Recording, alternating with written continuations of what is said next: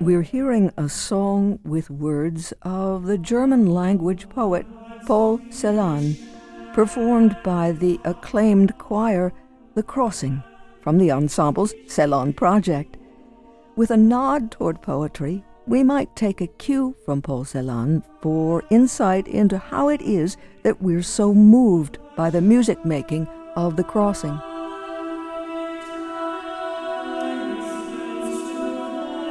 As it happens, John Donne of Notre Dame develops the phrase passing over in his writings. He contends that the power of poetry has to do with this passing or crossing over, with entering sympathetically into another person's standpoint, or even a bird, a tree, a stone, and in resonating with the images, visual, sonic, or otherwise, and the feelings they elicit. Perhaps in crossing back, we might have a fresh sense of the world in all its complexities, its sufferings, and its joys, enriched and maybe even changed. Donald Nally, artistic director of The Crossing, believes that's possible. Change is possible. John Donne contends, by following the meridian, as Celan calls it, the great circle that circles the earth, that leads from one human being to another, we come back again to ourselves, our starting point, and become like a poem, a presence in the present. A poem, Celan says, is one person's language become shape, and essentially a presence in the present. Donne says, I follow the meridian by passing over to other persons and coming back ever and again to myself, and as I do so, my language becomes shape. I enter into communion and communication. I am incommunicado, without means of communication, in solitary confinement, until my life becomes a journey, until I begin crossing the bridge of sighs that goes from heart to heart.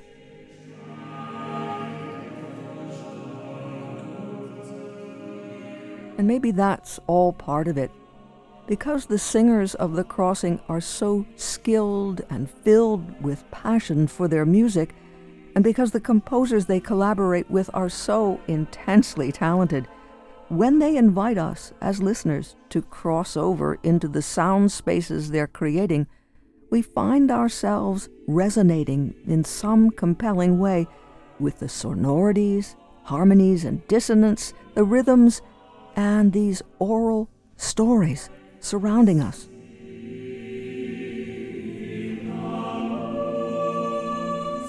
And when Donald Nally tells us about the ensemble's recent album, Carols After a Plague, he uses Paul Celan-like language, unwittingly no doubt, to describe the song collection's lasting value, comparing it to a cherished ring, reaching back, in a sense, to the shaping that poetry and the arts can do.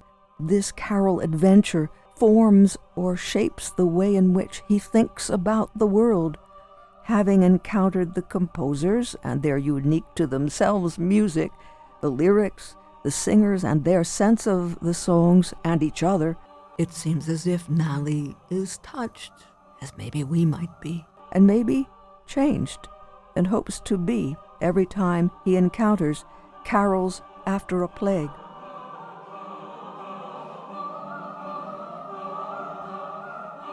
The Crossing is a Grammy-winning professional chamber choir conducted by Donald Nally and dedicated to new music.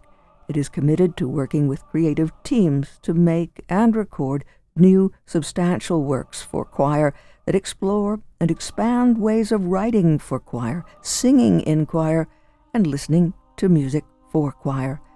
Many of its over 110 commissioned premieres address social, environmental, and political issues. The collaboration that Crossing has with some of the world's most accomplished ensembles and artists includes the New York Philharmonic, the Los Angeles Philharmonic, the American Composers Orchestra, Bang on a Can, and the International Contemporary Ensemble. With a commitment to recording its commissions, The Crossing has issued 24 releases, receiving 2 Grammy Awards for Best Choral Performance and 6 Grammy nominations.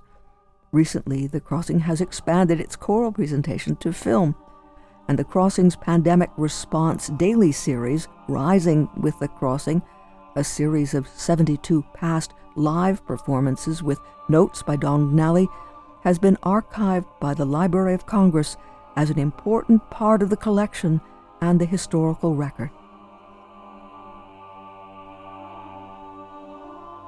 In anticipation of the release this Friday, January 6th, of the CD version of Carols After a Plague, we had a chance to speak by phone with Donald Nally.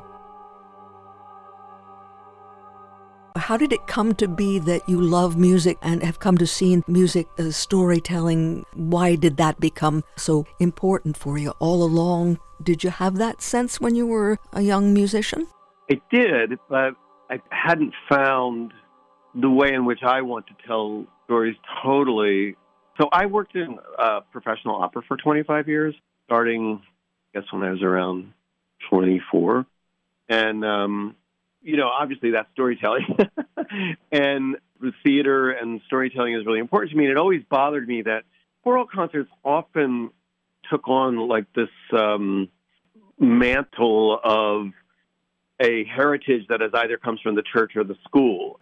And there's nothing wrong with the church or the school, but I felt like adult events, right? Adult arts events are, often why we go to them is that we want to recognize ourselves in certain stories, even if we don't realize we want that. And when we do recognize, we're very moved by that. And sometimes we're even changed by that. And I do think a piece of music should change us. And so it bothered me that they were often these very short pieces of music that weren't connected, and you'd hear a 4-minute piece of music and everybody would clap, and then you hear another 4-minute piece of music. And you get a little bit of French, and then, they do some Renaissance music and maybe a little bit of Brahms, and then some American slave songs at the end of it in these arrangements that end with these great big barn-burning endings. And it just didn't ever really make sense to me. And I totally understand that it makes sense to lots of other people, and that's fine. It's not a judgment on them. You asked me about me, and I don't really relate to that. So I set out to try to figure out how to make concerts I would like to go to. And that led to longer pieces, concert-length pieces or half concert-length pieces. It led to texts that were, not sacred, but about those lives that we live right now, right here. And although I know that for a lot of people, the sacred is a part of their lives, it isn't for me. And which is not to say that ritual and spirituality aren't. So I eventually evolved into telling stories about the world that we live in, and then commissioning more and more and more of them. And I make it sound like I did that, and I don't feel like that's true. I feel like we at The Crossing, as well as a number of other organizations that I've made art with over my life, we did that together because it took a lot of commitment, from a lot of people to go like, we can do this. And it was never important to me whether the audience was very large. Now it's kind of amazing that you hear from people in other continents that write to say that they really appreciate something that we recorded or something. It's quite astonishing, actually. And that means there were also composers ready and excited about answering the call that you put out. Could we have a piece for this occasion or on this text or however specifically or not? You would ask them to join you in creating something new. Well, yeah. I mean, I think a lot of them were already trying to do, and we're doing that, but without a lot of venues or avenues to do it. It's funny because The Crossing, in our mission statement, it talks about, changing the way people write choral music, sing choral music, and listen to choral music. And I really think that sounds, the changing people part maybe sounds a little performative. It's not meant that way. It's just meant that it's an invitation to reconsider what for a few hundred years maybe we've just accepted about how we do that particular art. And And so in post-World War II, so-called Western music or Western classical music, I suppose. I don't know, these labels are tough, but whatever. In that era, there was a great fracturing of style, whereas prior to that, this was kind of like, if you live in the time of Mozart, then you kind of write in this certain style, and if you live in the time of Brahms, then you kind of write in that, loosely related to each other. And then Anton Webern dies right after the war, and kind of like German music stops dominating everything, and we realize the importance of French music through the beginning of the century, and people just start going like, I want to do my own thing, and they develop their own stuff. And now we live in this incredibly rich time where each and every composer has their own individual voice in a really beautiful and amazing way, and they have their own things they want to talk about. And so, yes, the answer to your question is yes, they are there for the Crossing and for me and for anybody else who invites an idea of, look, write what you want, and we'll figure out how to do it, right? I'm not saying like don't go crazy, don't write out of the range of a singer, but do stylistically write what you want, and we'll figure out how to do that. There's another thing I want to say here. I feel like we've now had like a fairly successful democracy for about 250 years. Recently under siege, but nevertheless pretty resilient. And I feel like choral musicians and maybe even songwriters to a certain extent failed to notice that the kind of freedoms that a constitution allows you means that you have this great flexibility and breadth of topics which you can talk about, which you couldn't do prior to kind of like a constitutional organization of a people the way we have, what we live with. Because there was always some aristocratic person or king or duke or church leader or whomever who's going to shut you down and not say, well, you actually can't talk about the Citizens United case at the Supreme Court because we say you can't. And we can. And so I feel like in the last couple of decades, I feel like there's been this awakening in choral music of people going like, wait, I can make a piece about extinct birds and the human interaction that leads to it. And I can set a Eugene Debs text about my commitment to wealth distribution and unfairness. And so that's been really, I feel like I am the most fortunate person because I happen to be working as an artist at the time when the veil lifted about what we can talk about or should talk about in these types of pieces. Let's talk then about the group, because you wanted to make the shift to the ensemble, the Crossing itself. It's quite something to hear the Crossing as it performs in concert or on a recording. But working backwards, we might ask, how did they get there? How did they get such powerful results, make such remarkable music? We read that you're 24 or so singers, many who've been part of the crew since the start. They're people who are passionate about singing and passionate about singing with each other. I don't know, is it a community? Is it a family? It's an ensemble? I've seen it at least once referred to as the voice, not the voices of. There's that wonderful story that you tell about COVID where you've got that new apparatus. And in a sense, the singers are in their own harmonic cloud. That's the term you all use. How do you talk about the sense of the opposites, the individual voice and the voice that is the Crossing, which is larger than the sum of its parts?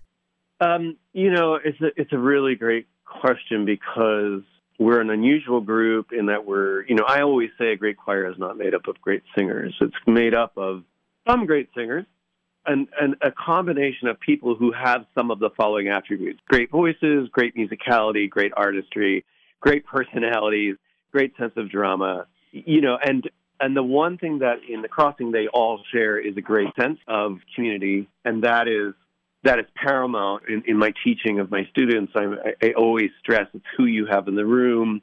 If you need 6 tenors and that sixth person that's available is like a bad apple, then go with 5 because it's true that one bad apple can spoil the whole thing. So who is there is really important. And I think also it's like knowing that you have to be kind of intrepid to enter the zone of learning some of this stuff or just having this resilient, like we're about to head into this recording session, 5 days of recording David Shapiro's Sumptuous Planet, a secular mass, which is all texts of Richard Dawkins. And And the piece itself is so big. It's like, I don't know. It's like looking at Mount Everest and going like, I don't think though. I don't know. It's like huge. And yet somehow or other these folks come together and go like, yep, we're going to figure this out. And when you need me, I'll be there. And when I need you, you'll be there. And also, I really do think that we all love each other a lot. It's a kind of infectious environment. I mean, I do believe that, beware the boss that calls everybody family. You have to be careful about that. But I do think of the group as my quite familial. And it's because of the trust that it takes. When they decide that the composer is telling us to just let loose, there just really is very few other musical, moments that I can compare that to in my experience. And I find the same thing is true as when they decide that what the composer is trying to express here is a level of extreme vulnerability, no veils at all. They similarly reach a level of listening to each other in which like everybody has given over to the whole in a really great way. And so I'm just the facilitator, I don't make the noises, they make the noises, and I get to imagine and, sit with scores and go like, well, I think this is what this means and what that means, and make spaces for them to, I guess, feel safe to go crazy. So I would say, community is the fundamental thing that makes a great ensemble. You just used the word space in the sense of creating an atmosphere where it's safe to take risks as singers, where the singers can push themselves as far as the music may demand. What about acoustical space? You perform in so many different places and even outside. How do you embrace the spaces you sing in? And musical space that may not come from the stones and mortar and the like, if this can be spoken of separately, more like the way you all breathe and exhale and inhale when you do and you don't, drawing us into the musical space that you're creating.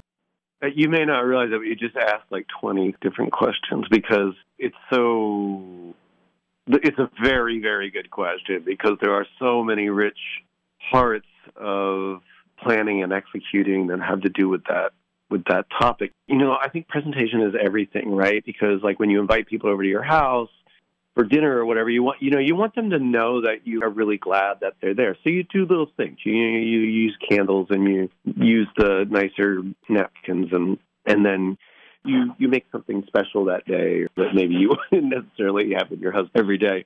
And I feel like a concert is a lot like that people are giving up their time and I can't remember whose offer it was, there's like his goal is to not waste the time of perfect strangers. And although most of these people that attend our performances aren't perfect strangers, an awful lot of people that listen to our recordings are.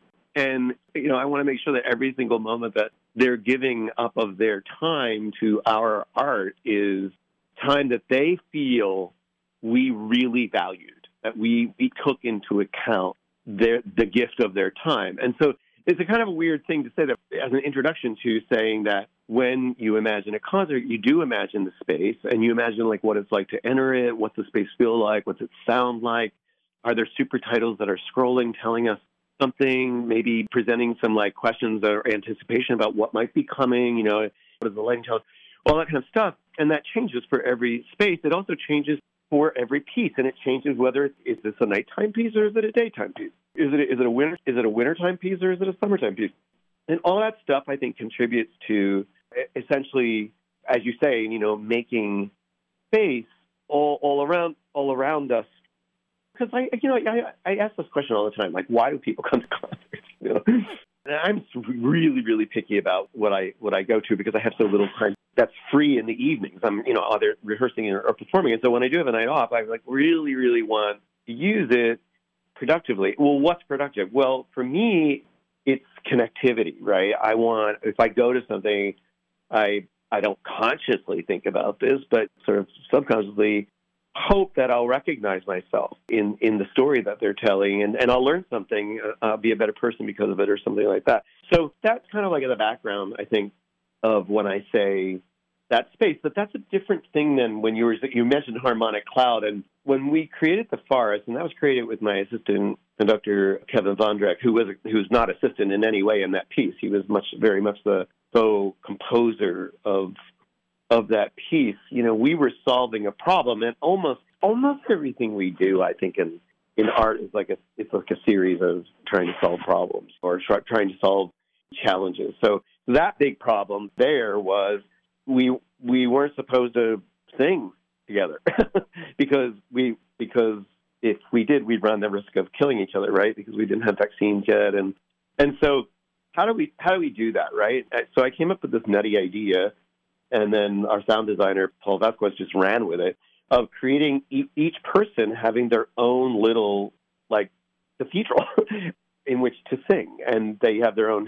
headset mic, and they have their own 6-foot tower speaker, and they have a mixer and a looper, and the speakers could be really close to the listener because there's no bit involved, and the singer can be 25 feet away from the listener and whispering and be heard, even though they're seen in the distance, be heard as if they're right next to the stage. And that was really important to me. And so what we did was create this piece called The Forest, which is a metaphor for a number of things, and then spread the singers out over, like a third of them, half a mile or something, a third of a mile.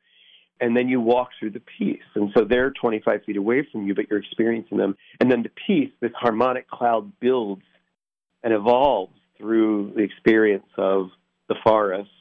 And then the text was partly drawn from the singer's experience of being completely isolated and having their world stop at the beginning, March 13th of 2020. Every singer in the world came to a complete halt with no ideas at first and all their income. And so one of the problems we were trying to solve is how do we create ways in which our singers can make money, literally just very basic human stuff. So there's so many aspects to that space. And one of them was the creation of a sound system where we could take our art outside and sing together. True to your dedication to telling stories of this time, you've brought into being a work inspired by the COVID pandemic, Carols After a Plague, and the CD set for release on January 6th. Well, thank you for asking that. We really love this album. It's, we really want to be making a record of the time. There's several things that we hope will happen as a result of our work. One is the expansion of a repertoire, which is in the language of the singers and of our audience. And one is telling stories of our time, and one is really making a record of the time. This is what it felt. This is what it feels like. We were here, and this is what it felt like to be here. And so I was trying to figure out what December 2021 was going to feel like. And at the time, we thought, these vaccines, they're almost ready, and we're going to be there, and everybody's going to stop with all of this running around and being scared.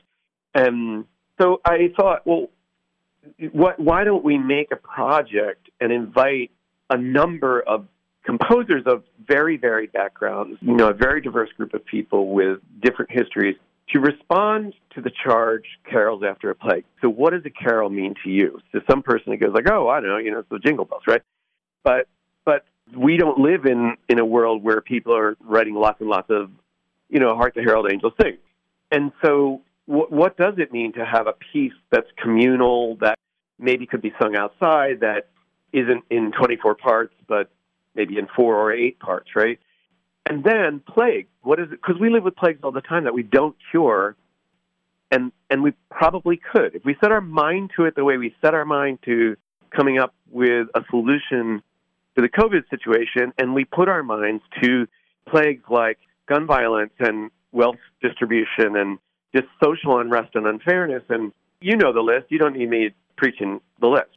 What would happen? So what we said was, you can choose your plague or be abstract about it, but write us a 5 to 7 minute piece that is your response to Carol After a Plague. Well, as it turns out, December 2021 was not after the plague. It was right in the middle of the plague. So there was a little bit of irony in that, but we did record it at that time, and we performed it. And there are these little interludes that we made that kind of string the whole thing together so that instead of having, again, short pieces where you just clap between them and then you forget about their relationship to each other, actually there's these interludes that tie it together, and the order of the pieces, which we didn't decide until after we received all of them and started to sing them, they actually do evolve into a kind of background story of their own over the 12 pieces. There are actually 14 pieces on the album because Sharonova got very, very excited and wrote a whole bunch. She sent me like 8 sketches. It was amazing. She's like, I can't stop. And I'm like, keep going. So she wrote a set of 3 that she also called Carols After a Plague. And we love them so much that all 3 of them, they anchor the album, and that they're at the beginning, the middle, and the end. So there are actually 14 on the album. But at any rate, we feel like it's at times challenging and at times really heart-wrenching, and I'm glad to have it. It's like my mentor died a few years ago, and he had this ring that he wore all the time. And it's something I can hold on to go, that was a time in my life that I'm so grateful for. It formed the way in which I think about the world. And I feel like Carols After a Plague is a little bit like that. Carols After a Plague is something I can hold on to and go, this was a time that was formative for me. I want to be able to hold something that reminds me of the things that I don't want to repeat about it and the things that I learned from it. There's a section of the large work you spoke of earlier where composer Kyle Smith sets poetry of Robert Lax, The Ark in the Sky. Just please say a word or two about Jerusalem. Oh, well, you know, it's so can I ask you why you're asking? Oh, maybe because it's infectious, maybe because every time I listen, I hear something new, and it sounds like it's maybe heaven and earth coming together, and somehow the music helps us feel that, and the way you render it, I keep hearing more in it. Yeah, well, Kyle Smith is a great composer, and we are so fortunate that he's also a Philadelphian. And it goes back to this, the first recording we ever made was a piece that we didn't commission. It was commissioned by Pifro, the Renaissance band, and it was a piece that was written for us and for them based on Lutheran Vespers of the 16th century, and Kyle wrote the piece. And we just fell in love with it. And I think the feeling was mutual. And so we commissioned a number of works, and then I finally said, you ready for a full concert length? Because I think I'm ready for a full concert length. And he's like, yep, I'm ready for the full concert length. So, because, you know, that's a big undertaking. And it was he who came and said, you know, what about Robert Lax? I'm not really familiar. I know he was friends with Merton, you know, and I don't know that much about it. So I went and learned everything you quickly learn about Robert Lax. And I was like, yes, this fits. This is a great halfway point between Kyle and me, because, you know, most of the time I want to talk about injustices, and he is a very spiritual person. And so those two things come together in Lax's poetry. That's that amazing first paragraph of Jerusalem, lovely, sad Jerusalem. It's so like captivating and wonderful. But that piece, we love singing that piece. And actually, you know, I have this a series coming out called Contemporary Voices with a publishing company, E.C. Shermer. And that's that's in the very first releases in this Octava series, is Jerusalem, because I just love that piece so much. And I'd like for many, many more people to know about it and to sing it, because it has, as you say, you discover something new in it all the time. Even in that poem, without the music, I feel like you discover something new in it a lot when you read. It depends on how you feel that day and how you're reading it. But then Kyle's music, because it's kind of like a dance, you know, that just builds and builds and builds, and it builds to a kind of weirdly joyful melancholy. It's this. It's like A.R. Ammon's poem Guide, in which he asks, "How can I be sad and glad at the same time?" That's how it fits with me. So that The Ark in the Sky is I think, has become kind of a foundational road mark in our history, and I'm very grateful for that piece.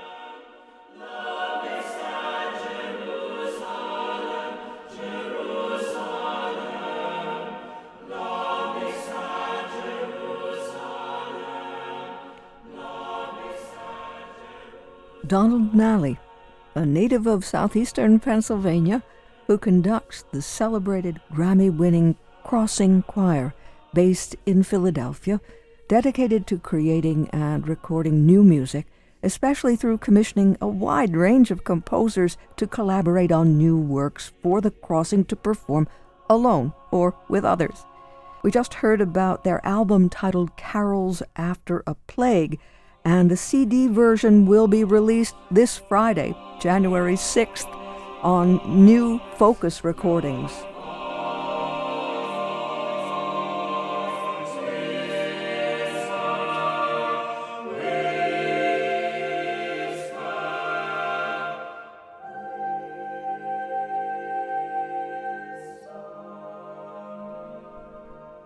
The acclaimed Grammy-winning choir, The Crossing, led by our guest today on Art Scene, Donald Nally, releasing its 29th album, Carols After a Plague, on New Focus Recordings. The online version has been available since December 9th, but the physical album will be available this Friday, January 6th.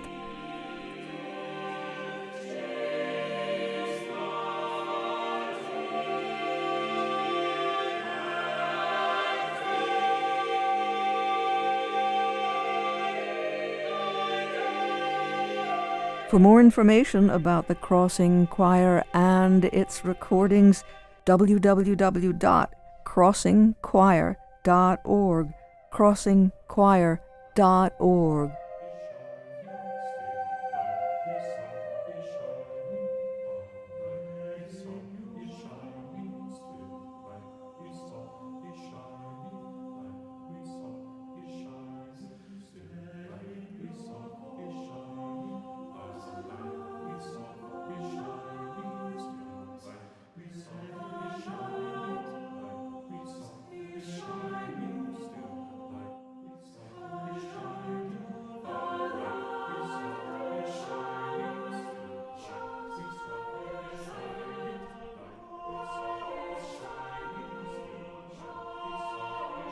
The Crossing, led by our Art Scene guest Donald Nally, has released its 29th album, Carols After a Plague, on New Focus Recordings, with the physical album CD available January 6th. For more information about The Crossing and its recordings and so much more, crossingchoir.org, crossingchoir.org.